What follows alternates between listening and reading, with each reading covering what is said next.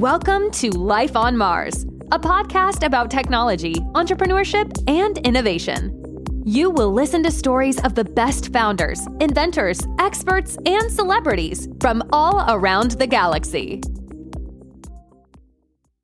Welcome, everyone, to Life on Mars, the Mars Space podcast, where we talk innovation, technology, and entrepreneurship. And this week, we're talking metal.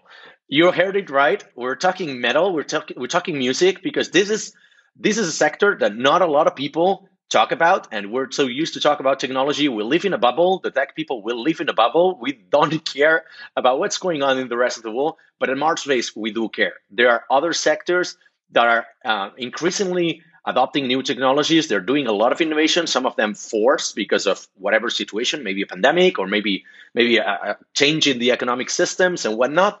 And the metal, or let's say the music landscape, it's often overlooked by all of these business podcasts because it looks like it's not a business, but it is a business. And tonight we've got here a very, very, very special, a very special friend here. We've got Julien Touchon from the band Benighted. He's one of the co-founders of Benighted. Welcome to the show, Julien. How are you doing? Hey, Brady, I'm fine. I'm fine. Staying at home, waiting. I'm actually on holidays, so I was supposed to be touring, but as everything is canceled because of COVID, I just enjoy my free time.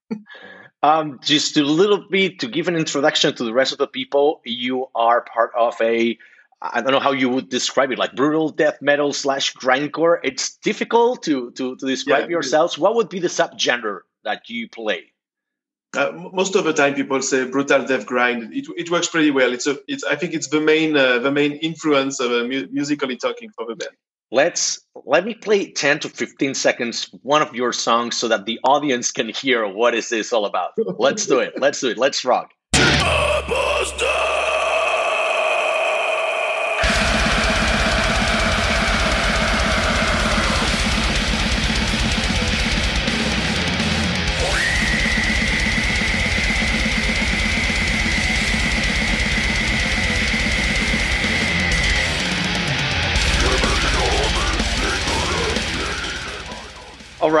All right. I don't know if you heard it, because that's the thing with the streaming. Maybe I only heard it, but I was like, oh, dude, I need to play this song, all of it. It's called Versipellis, right? Talk a little bit about that song. Talk a little bit about your influences as a musician. Then we'll go into the business part.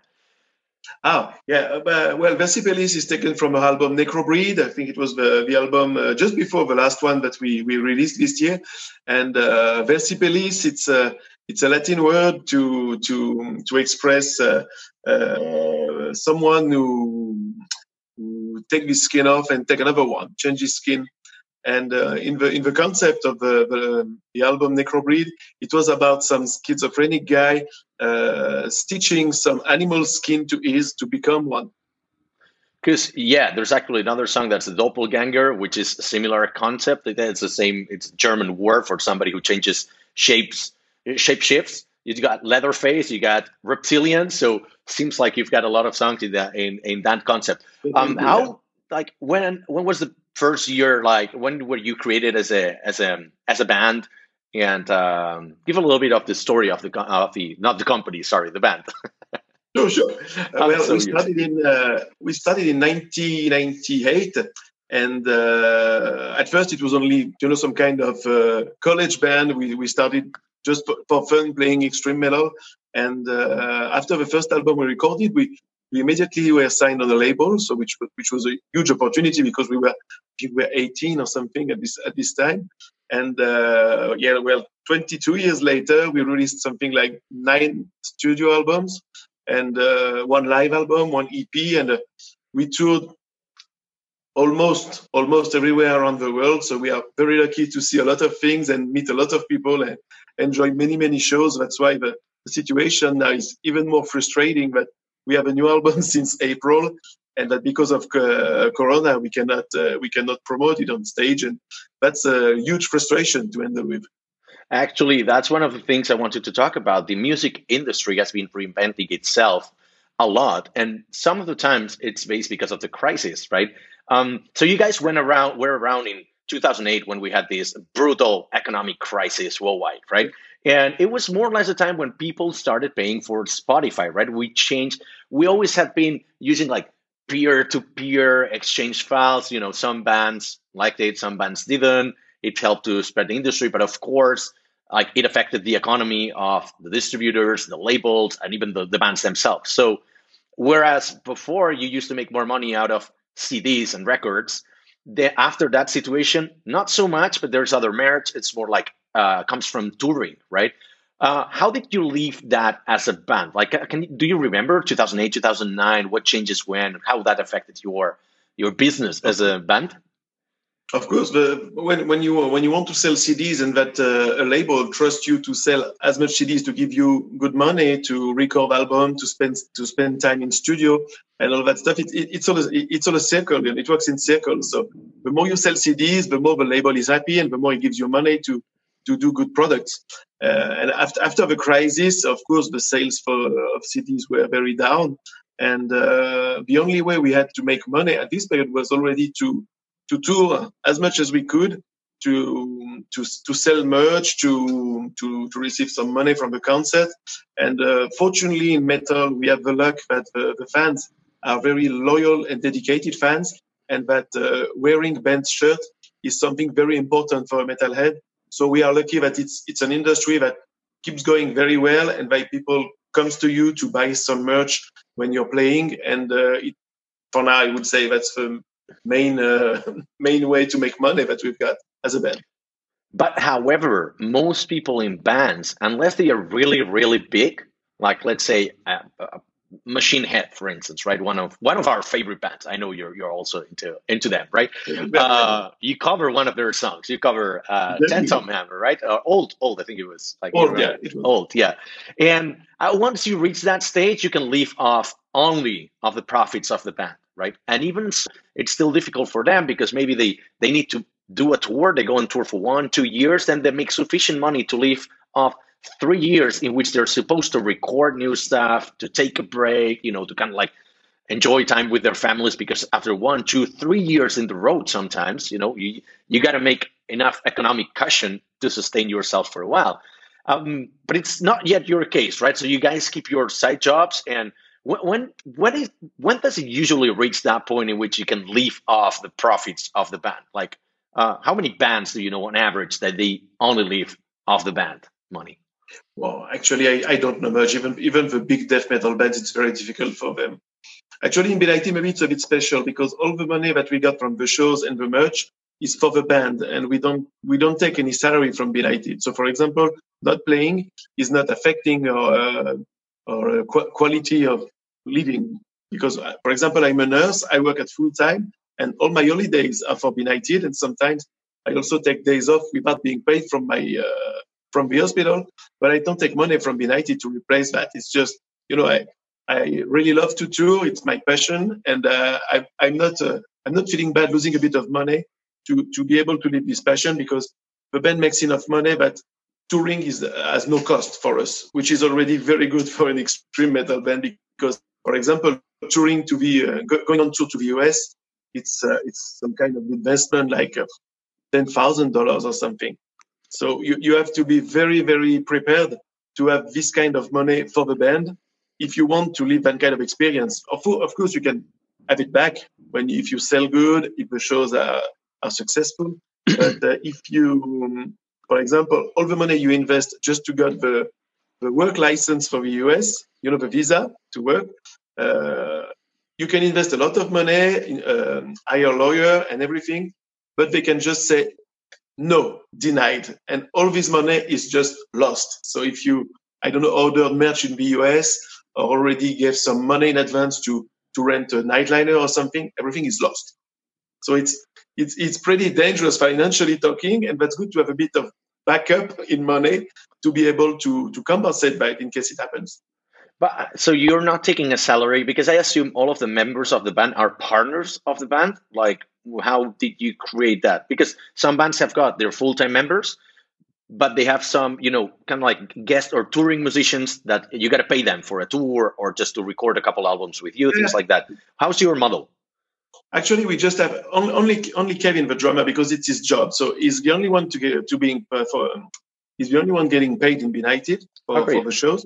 All the other ones, we just handle it with our regular jobs, and it works fine. Of course, it takes a lot of time and a lot of sacrifice, but at least, when I meet a crisis like this, like the pandemic, it doesn't affect my quality of life, financially talking, and I'm very happy about that, because I remember how many people told me, maybe you should do Benighted your full-time job, and I'm like, no, I don't want that. My life depends on Benighted. Benighted is my passion. It's not at the same level, and I don't want to earn any money from Benighted.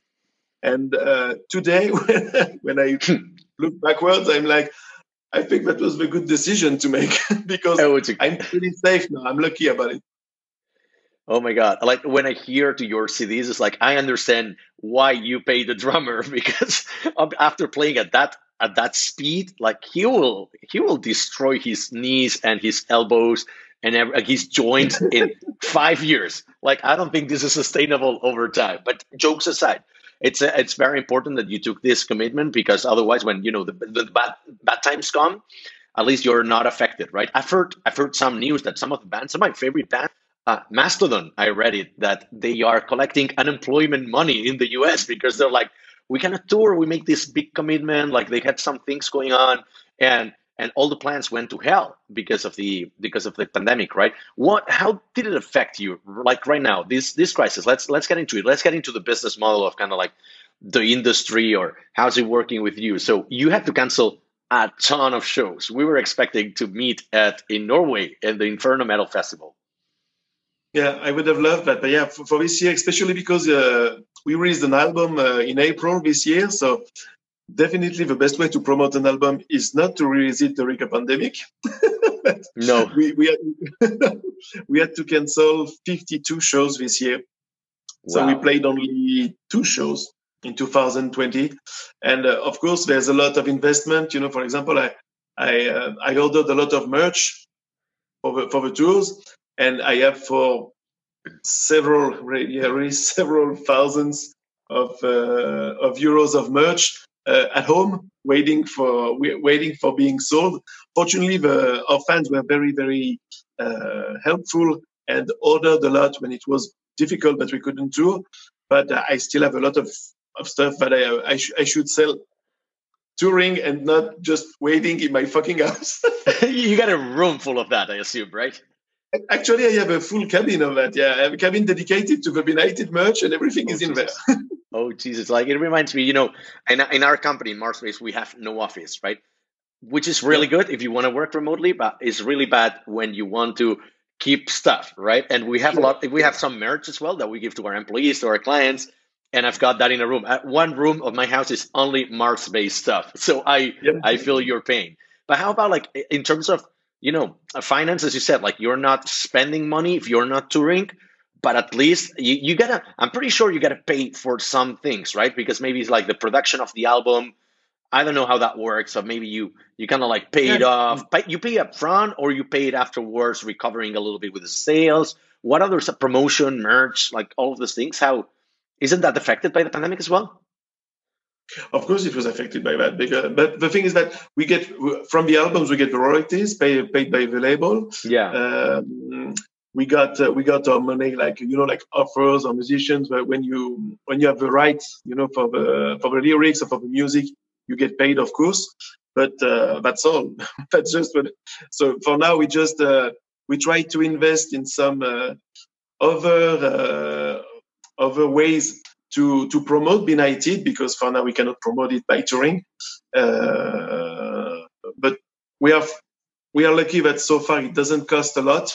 But we try to keep some things to have updates and new things to bring up to our fans, considering, of course, that it's not live stuff. It's not shows.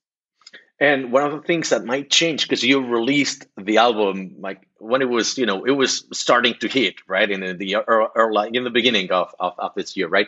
But I heard from a couple of musicians. I remember one of them was Matt from Trivium saying that maybe from now on, because you don't need to compile 15 to 20 songs, something like that, in an album, because now you live off the streaming, not so much album sales. So maybe it makes more sense to launch shorter albums or release songs more often, and that's it. And maybe the traditional format of the CD doesn't really make sense anymore. What do you think about it? This is something you are going to explore with Benighted?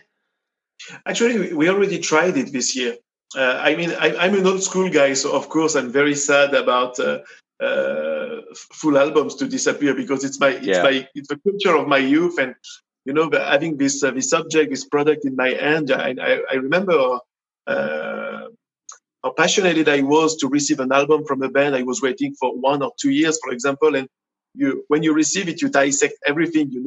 The booklet, every song, the title, the lyrics, and all this side totally disappeared now, because the songs that we released are just one more product that maybe some people will have the luck to see live or not.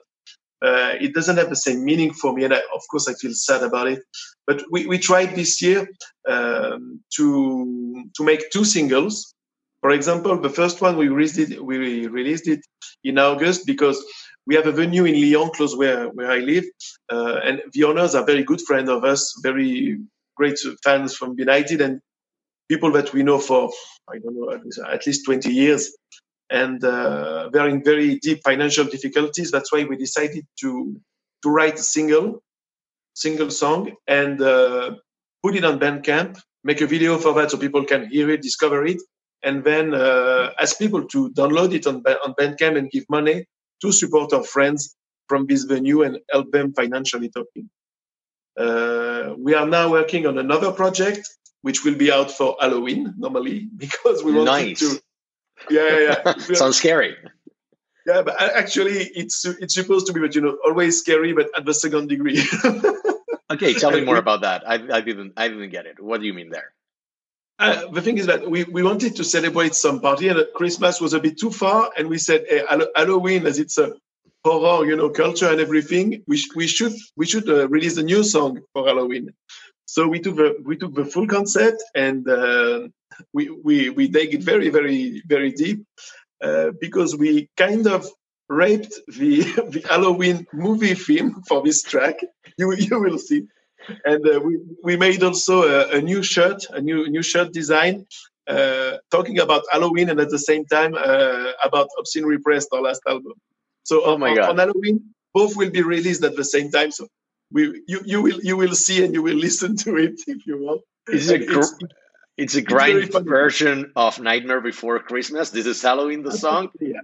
Oh Absolutely. my god! Oh my god! Are you dropping an exclusive here? This is some news, or? I think so, because I don't think we told anyone so far. So you're the first one.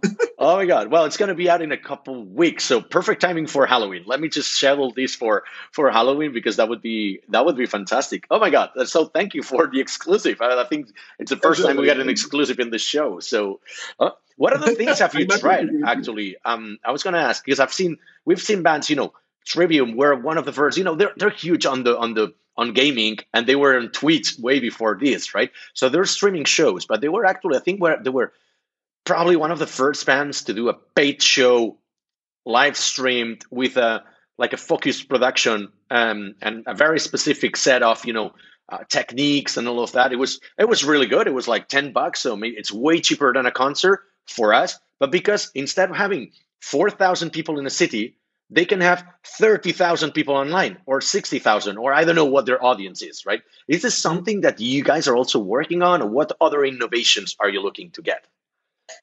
Well, for now, we are more focused on making audio music, because I personally have some.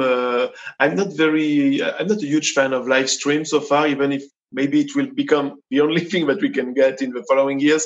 But I'm pretty sure Benighted won't be a part of it, because I prefer releasing very cool music video, with a concept, with actors and everything that has a meaning, and more looks like a movie. But live stream show, for me, it's not. I don't see myself playing a whole show in front of cameras and everything. So if other bands like it, I understand that, but I don't. I told recently something that I think was taken pretty bad by some people.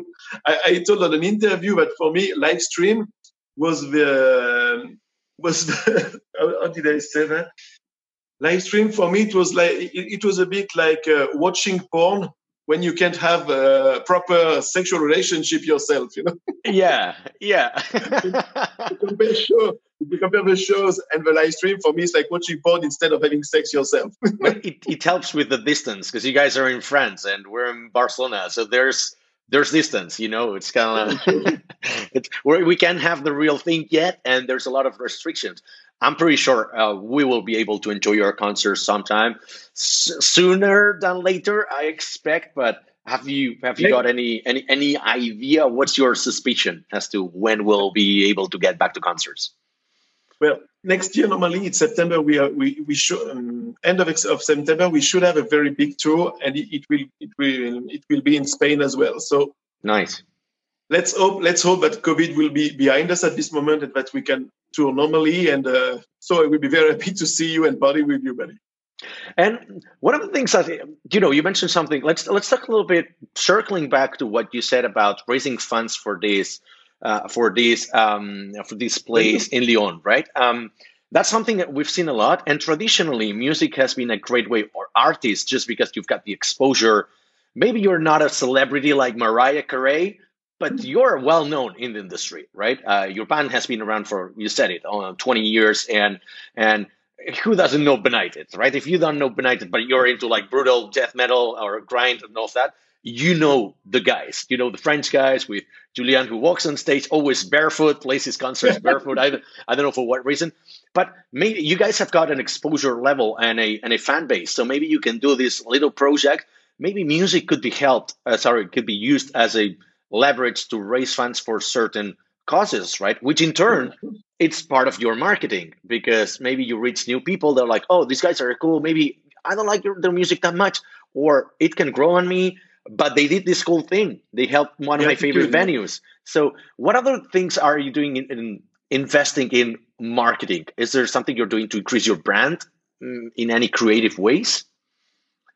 Well, for now, we didn't figure it out because we just thought about our friends who were in financial difficulties. Of course, if we have other people who need our help for any cause that we find good to support, of course, we will do what we need, especially also because we all have our jobs.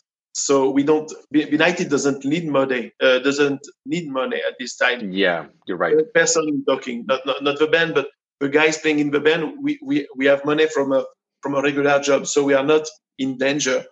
So if we can help anyone with Benighted, of course we will do it, because it's a good way to support people who sometimes work very, very hard, but in the dark side. For example, the guys from the venue we helped, I know that they spent so many hours and so much money in this venue in Lyon, which is just now the perfect venue for extreme metal bands to play, because it's very difficult. You have very, very small clubs, yes, or very big venues, and it's the perfect average size for all extreme metal bands to play in. So great. I know these guys they don't do it for money, because they are dedicated person and they do really everything with a heart and with passion.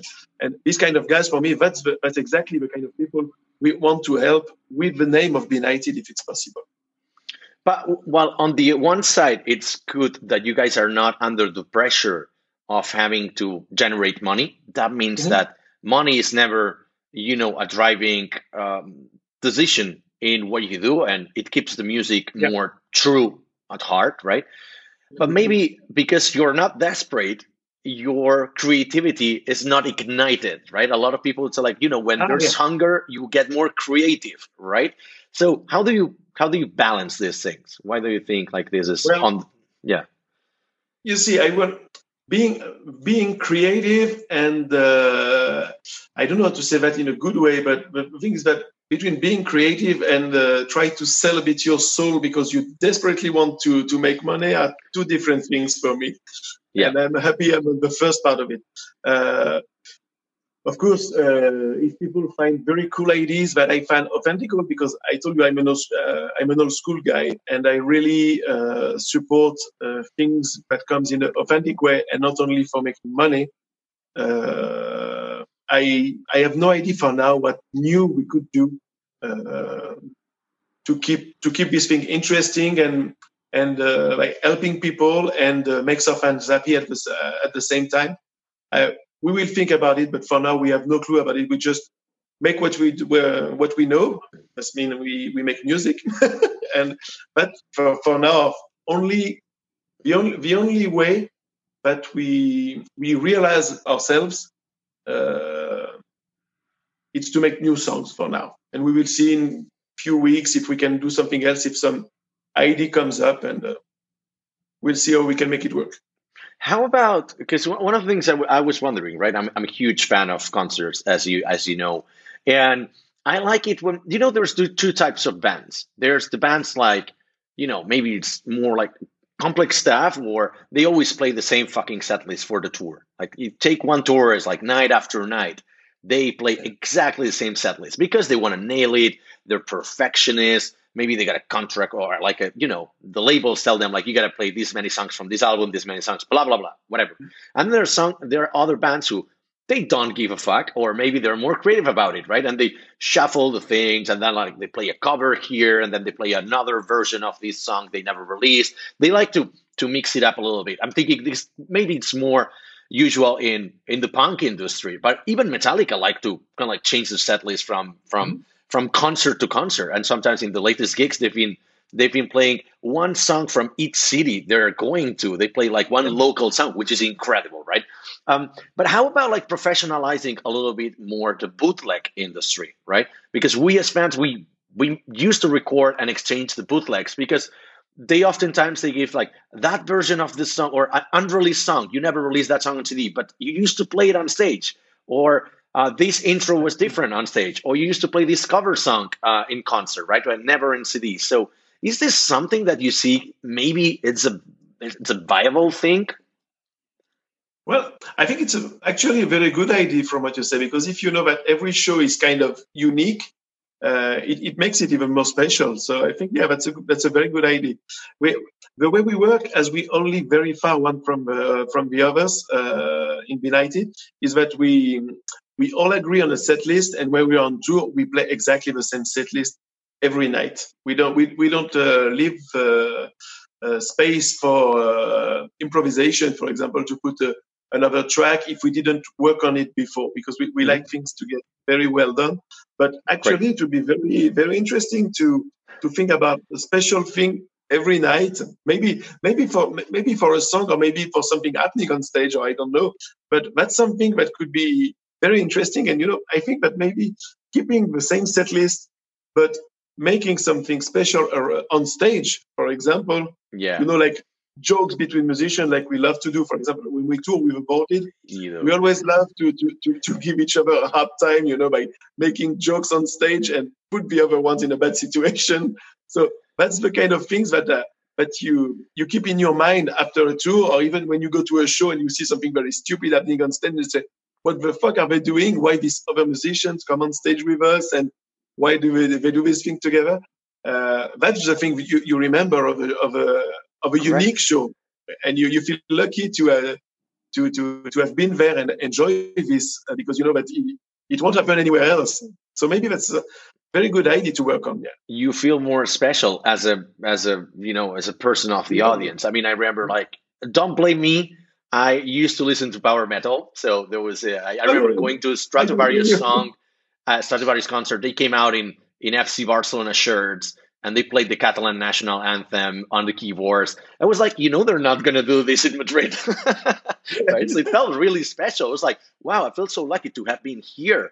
Or when Creator played The Number of the Beast by Iron Maiden, only in Barcelona, right? I was like, wow, that's amazing. Or for instance, because you're going to do fewer shows for a while until we get back to touring. We're going to do fewer shows, right? So maybe instead of having one show every night for 6 months, which would be, I don't know, I'm not good at math. Let's put like 150 shows in 6 months, right? Maybe you do once per week, once every 2 weeks on streaming. And then, for Halloween, you can dress up as the guys in the Nightmare Before Christmas, or as the Misfits, right? I saw that concert. It was really good, right? So do you also what other kinds of creativity can you guys do on stage? You mentioned like you do jokes, right? But like while on stage, if you have a fixed set, where can you improvise actually? So you don't have any sort of improvisation if things go wrong. One of the guys forgets the intro to a song or something. What do you guys do in that case? Well, normally, fortunately, it never happens. Okay, great. You've never been too drunk to forget about the songs, right? Wow, it happened, but we always find a way to follow our feet, So okay. At the end, normally it works. Well, I have no idea. And the people in the audience usually are drunker than you, so we don't care. Yeah, but the thing is that it's always that the things that I share with the crowd, for me, the things that I share with the crowd at the instant is the thing that makes it special. Because if the songs are the same, what I share with the crowd is always very personal with the people I see in the crowd. Because most of the time, I know some people in the crowd, and I see some people reacting a lot, so the connection is made between us. I look at them, I know that I see them, and what happens between us is what, for me, makes it very special at this moment.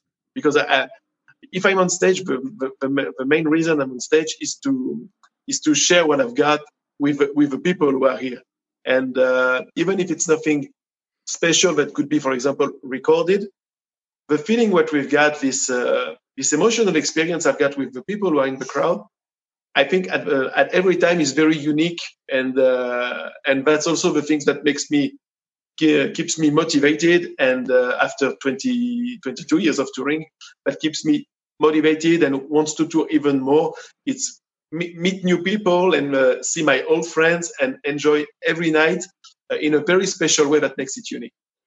That's a really good point. I was going to ask about stage presence, right? Because a lot of people don't know how to talk in public, or maybe how to act. Let's put it like to give us like an analogy between your sector and my sector, right? We talk in conferences. Sometimes we go on stage and there's like, I don't know, 100 people in the audience. Maybe it's 1,000. If you go to big conference like Web Summit, you might even have like 35,000 people in front of you, right? But that's something you acquire, right?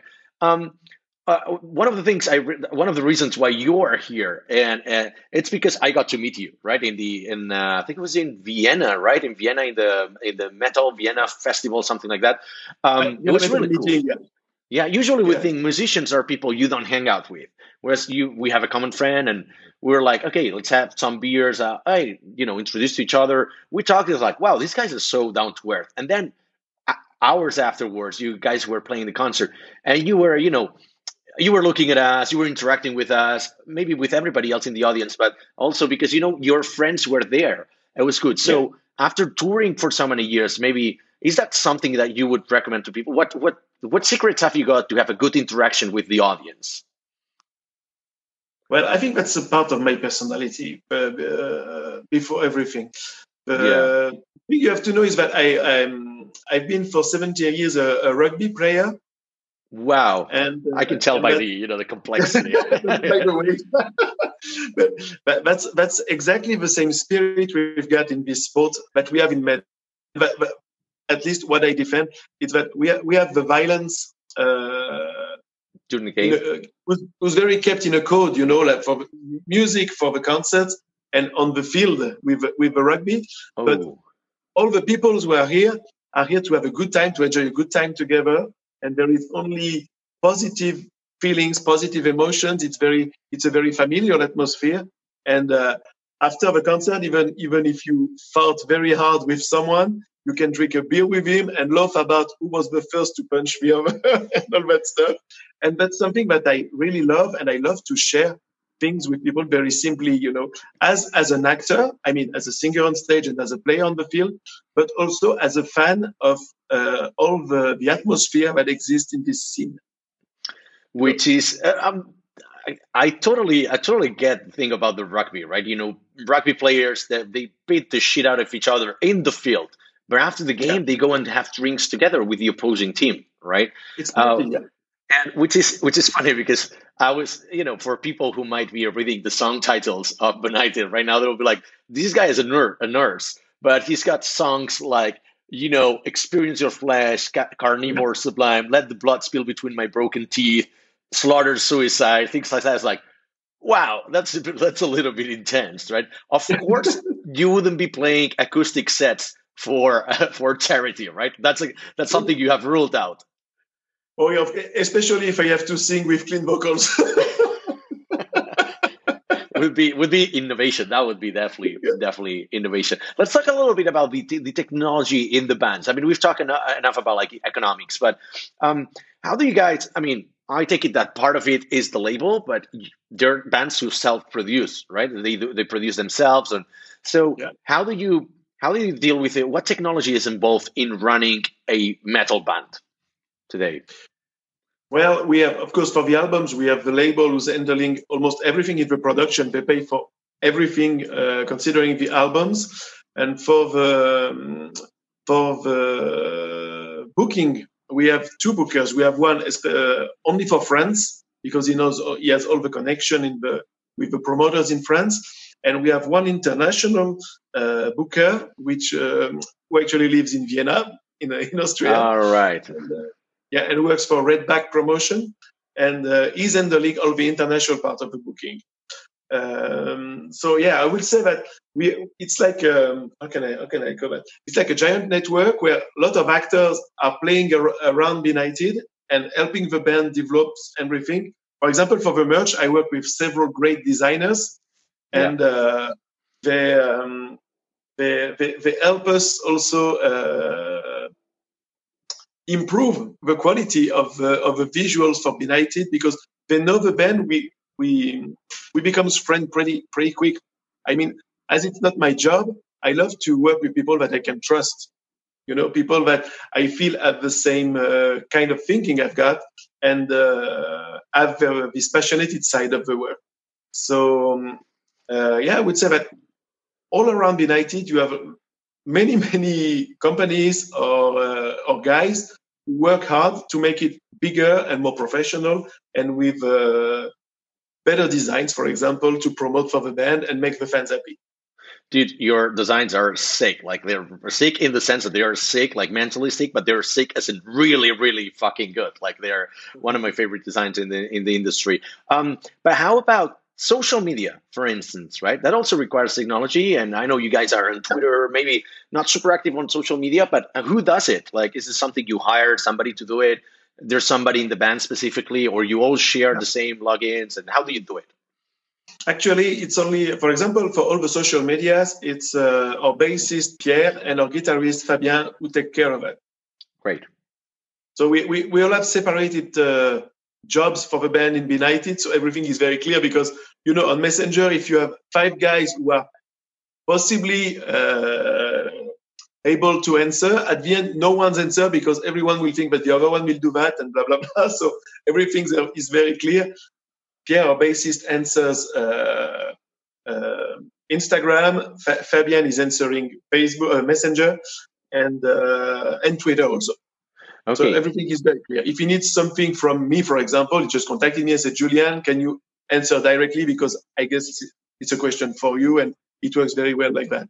Because you said you're old school. You're not very active on social media. No. I'm active on my Facebook page and my Instagram page most, but I would say that's all. For example, Twitch. That's a lot. That's the first time I hear that, and I'm definitely not very good at it, and I know only few about all the new social medias, really.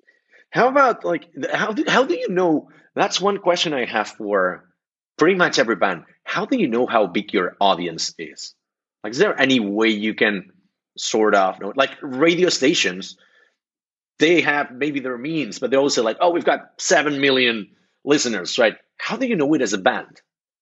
I have no idea. The only thing sometimes that I got, for example, is the Spotify French metal band, results of the listenings. And I was very surprised to realize that in all kind of metals, there was, of course, at first Gojira. Second were what's their name? I know a few, but they're probably smaller than that. Like it could be like Pluto's North, things like that. But I don't know. Rise of a North Star. Rise which of one? a North Star studio. Okay, Rise of a North Star. And we are number 3. So for me, it was a huge surprise because we are very, very extreme. We are not very easy to listen to. And being number 3 in the whole French scene, for us, it's a huge thing. That congratulations. So Spotify is what you would use to kind of like calculate audiences, because I guess it gives you analytics and things like that, right? It's just an example. It's just an example. I have no idea. I couldn't tell how many people are following us because it's always hard to tell, because what you see on the internet is not always the truth. But the only thing that I can say is, for example, we never did. I will never understand this thing to buy some likes or to buy some views on YouTube and this kind of thing. That's something that, as an old school guy, I will never agree with, because for me it's really cheating and bluffing, and it's not in my really not in my spirit, and I really don't like that. When bands do that, I really don't like that. And it's not organic. It's not true, right? So it's only bluffing about the size of your band. But I prefer having, like 1,000 people following us and reacting on us, and that I can interact with, having, for example, 10 millions, and you only have 100 people who actually are interested in your bands, but the numbers shows that you have 1 million views or 1 million followers, or what can I say? And you can easily see that the reactions are way lower, but the amount of followers. So it's easy to see when someone is cheating or not. Yeah. Also, I mean, from a business standpoint, if you don't know where your users are, you don't know where to place your bets, right? If you knew that most of our users come from the website or from Spotify, you would invest in that. You would just maybe create more content or curate it better, or like be more interactive with the people there than say fucking Instagram doesn't give us any listeners or any people, because we know it, but you don't know it. Therefore, it must be really hard. You're stepping in the dark all the time, right? So is there any action that you've done? Like maybe, I don't know, we put this section on the website, worked really well, or is there any action beyond putting out albums that has worked really well for you guys in terms of growing your fan base? No. I'm pretty ignorant in that, and to be honest, I'm not really interested in that. I prefer seeing the amount of people coming to the shows increase. But that's what I love to see. But people following us at distance, I mean, it's easy to find us anywhere, and I don't work on making us bigger by ways I barely know. That's most the job of a label, for example. They can advise me if I want, for example, for a track to have a larger exposure. They will tell me nowadays this works. So we will do it this way, and this way. But I don't have the knowledge for that.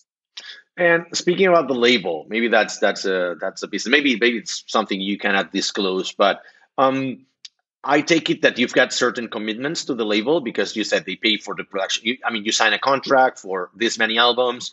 They pay for the production of the albums, but then they want something in return, which is record sales, right? Obviously, record sales are going to be shit this year. Maybe, right? Are they cognizant of this fact? Are they actually adapting the metrics or the results you've got to give them because of this pandemic? Are they more flexible about them, or they say like, you got to sell all the same, just be creative and fucking sell albums? Well, which is funny is that actually that with this album we sold more because of I have no idea. I think people have more time to stay at home, and so they need some stuff to entertain them staying at home. So they bought the new album. Especially our new album is pretty funny. I don't know if you saw this stupid gadget inside. When you open the digipack, you have my pig squeal jumping to your face like a birthday card. I don't buy CDs. I don't buy CDs anymore. Yeah, I gave up. It's a very funny thing that works very, very well, because we wanted to find something very special and very benighted, so at the same time brutal but stupid. So it has to be both. And we had this idea. We were totally drunk at some party. I think it was in Marseille with the Season of Mist guys. and we said, hey, we should do this. This small box. When you turn it upside down, you have the sound of a cow. Like. Brrr. Oh my and we God. thought that would be amazing to do that, a benighted customized one. And when you turn it, it does the my picture. It's a great idea. Best idea ever if you're trying. It's stupid, it's useless, so it will work. but then you sobered up, and then what happened? Like, did you actually redo it? Actually, the box was too complicated to build because the core screen it's something physical happening in the box. Yes. It's not electronic. So we thought, okay, we have a plan B for that. Let's do like a birthday card. I mean, when the guys open the digipack to pick up the CD, it just it makes a huge sound, like you have a pixel jumping to your face, and people started to make a lot of videos and that went jokes viral, about right? Oh my God, that's like really good. Scaring their kids or their animal with this big squeal, or even using that as an instrument. I mean, I saw some bands, rehearsing, and at some breaks, just opening the box for and boom, starting playing again. It was a very stupid idea, but it worked very, very well. Oh my God, which makes me think that the main reason why I stopped buying CDs, it's not because Spotify came around. I love having CDs, and I love having the booklets, and some bands, like for instance Pink Floyd or AFI, they just like have some, how you call it, like some hidden stories that in order to connect like the new release of the new CD, you got to go back to the old CD, find this story, like find these numbers hidden there, things like that, listen to a hidden track and whatever, and then you will find out the name of the next album, right? So, but the main reason why I stopped buying them is because CDs are perishable. After 20 years, they don't work, right? Which is fucking stupid. But I buy a lot of merch, like whatever I don't spend on CDs, I buy T-shirts in every concert. I buy box sets just because they come with drumsticks or like guitar picks or something like that. So, is this something that we can expect also from Benighted or from the industry in general, to produce more merch and fewer CDs because CDs fucking die? Yeah, I think so. For example, I don't know. We thought about making something very stupid again, some puzzles. Because I love the French people with puzzles. All my French friends love puzzles. Why? Really? Yes. I have no idea. Maybe it's some psychological work that we enjoy but we really enjoy, thinking this way and try to solve it. It's very relaxing at the same time. But as for example, lots of people like flags or posters or something. And I thought, make a puzzle, for example. It's like you have to build it, so it's a funny moment, and at the end you can put it on your wall as well. Because I really love the artworks that the designer we're working in are doing for us. Yeah. And I thought making a poster, it can be cool, but making a puzzle can be very good as well, because you have all the process to build it before having it on your wall. And it's some kind of object that doesn't have anything to deal with music, just with the visual of the band. But I am sure it would work perfectly.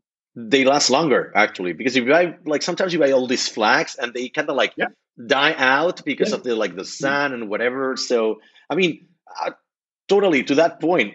Yesterday, I learned that Machine Head had put out some face masks, and I went to the website. I bought face masks, and while I was at it, I bought 10 other things just because we want to consume stuff. We want to help them, right? We want to help the bands.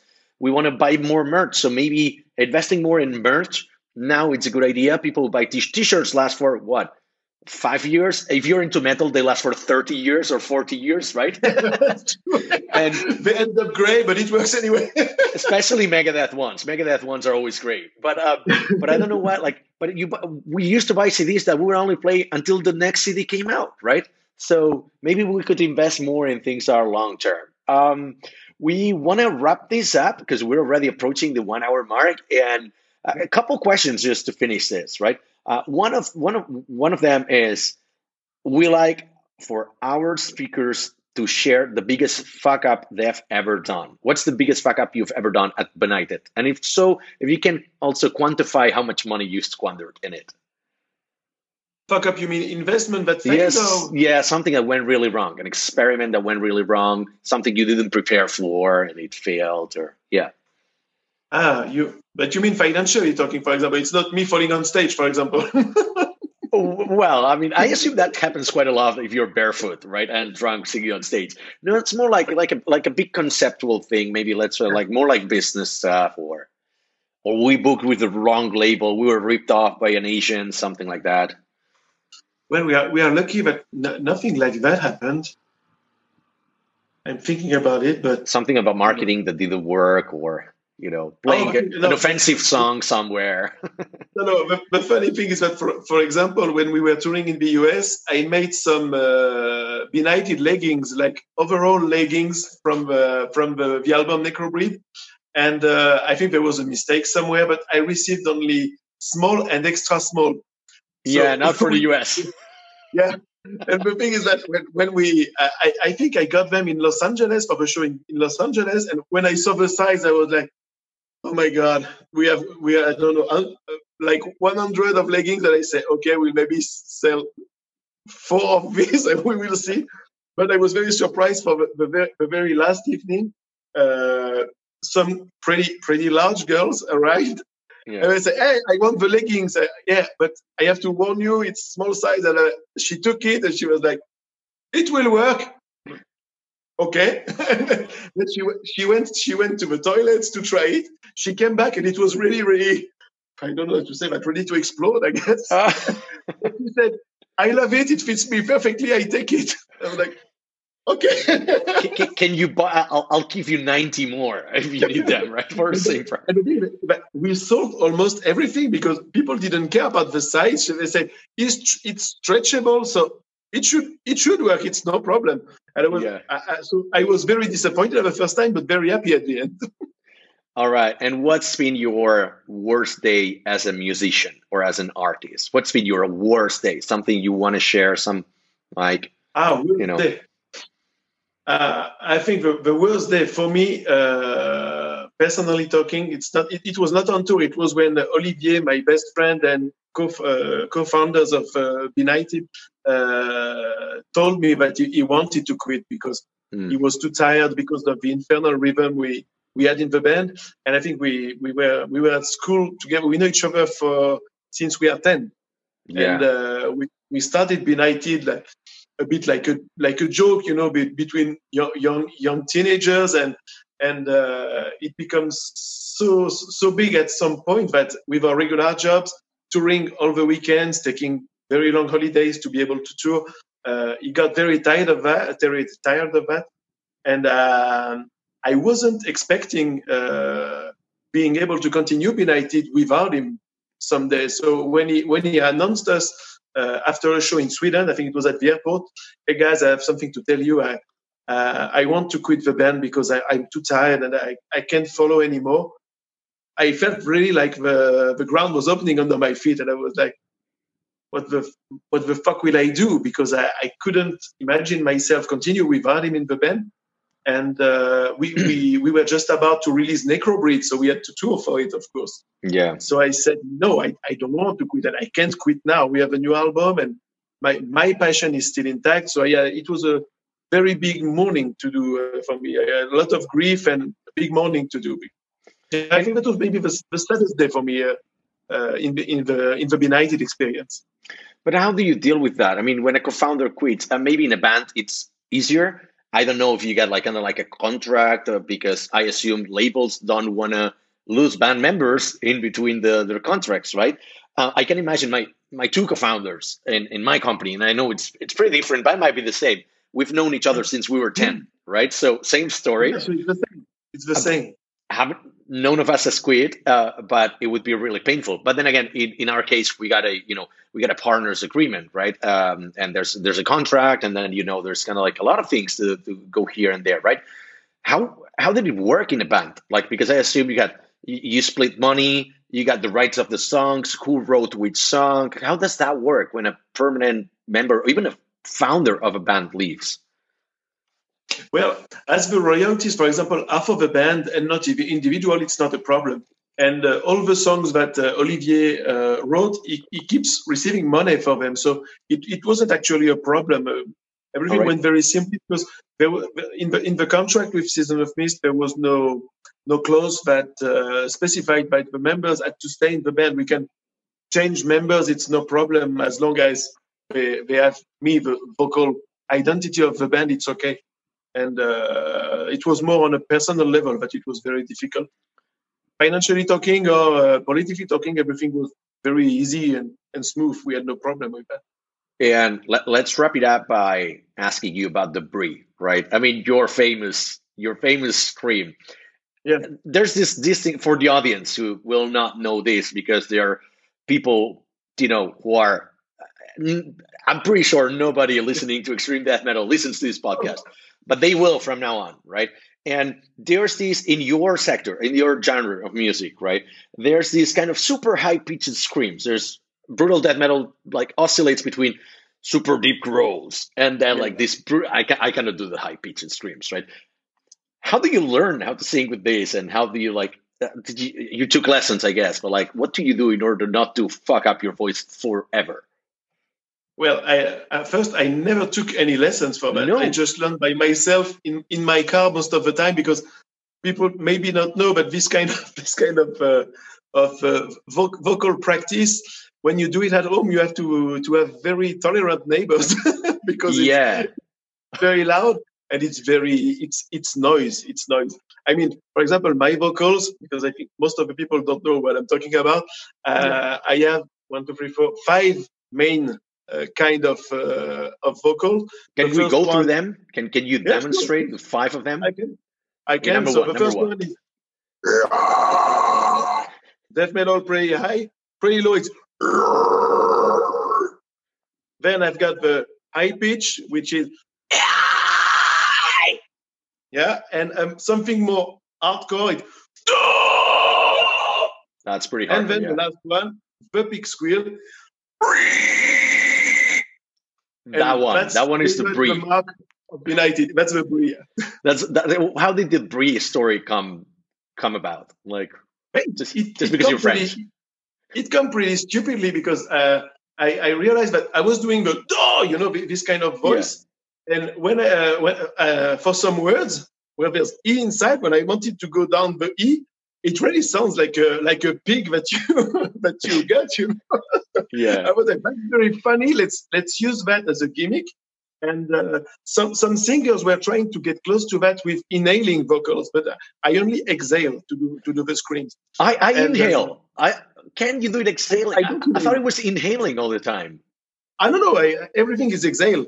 I inhale to do the high pitch. So that's oh my god, like. Yeah, lots of people get inhaling, but I do everything by exhaling, including my big squeal.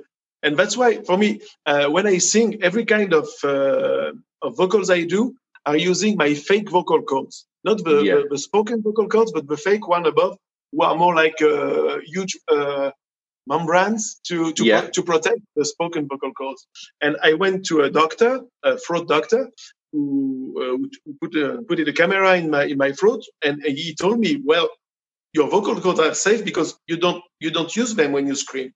And that's also why I can do all my screams, as you saw, without any warm-up and without hurting myself. I mean, I could be totally mute because of a cold. I can still do my... Oh my God. Which is it's a great comfort for a singer. Trust me. It's a great comfort. Like I love karaoke, and then I fucking destroy my voice because I don't know how to sing properly. And, and sometimes I go for a growling style. And it's like, no, not going to happen. The next day, I'm done. With this kind of techniques, you're pretty safe. Of course, at first it hurts a bit. It's like a new muscle. You have to get used to it. So of course, at first it's pretty painful, but then perfect. Yeah. For our audience, don't try without an adult and supervision because you might fuck up your vocal cords. Probably. Last minute for you, Gideon. Anything you want to share with the audience? Talk about Obscene Repressed. Talk about the new single. Something we need to know about Benighted. Sure, thank you. First, thanks. It was a pleasure to see you, Alex, and talk to you for this hour. And for people who don't know us, maybe you can try to listen to our new album, Obscene Repressed. and all the beautiful love story about schizophrenia that's behind. Because I'm a nurse, but I'm a nurse in psychiatry, so everything has to do with psychiatry in the 90 lyrics. And I hope that you will enjoy your upcoming Halloween, and that you will also enjoy this beautiful song taken from Nightmares on Elm Street.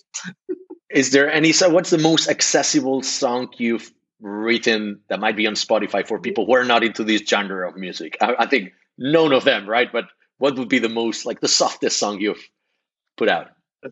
Maybe Smile Then Bleed. It's a pretty slow one. Oh, maybe no. On the last album, you have The Starving Beast, which is not too speed and pretty easy to understand. Okay, perfect. All right, we can do that here. Straight through. Thank you, Alex. You too. See you soon, brother. Thank you to all our audience, and see you in the next episode. Bye-bye. We are Mars-based, an all-remote consultancy from Barcelona, specializing in web and mobile development.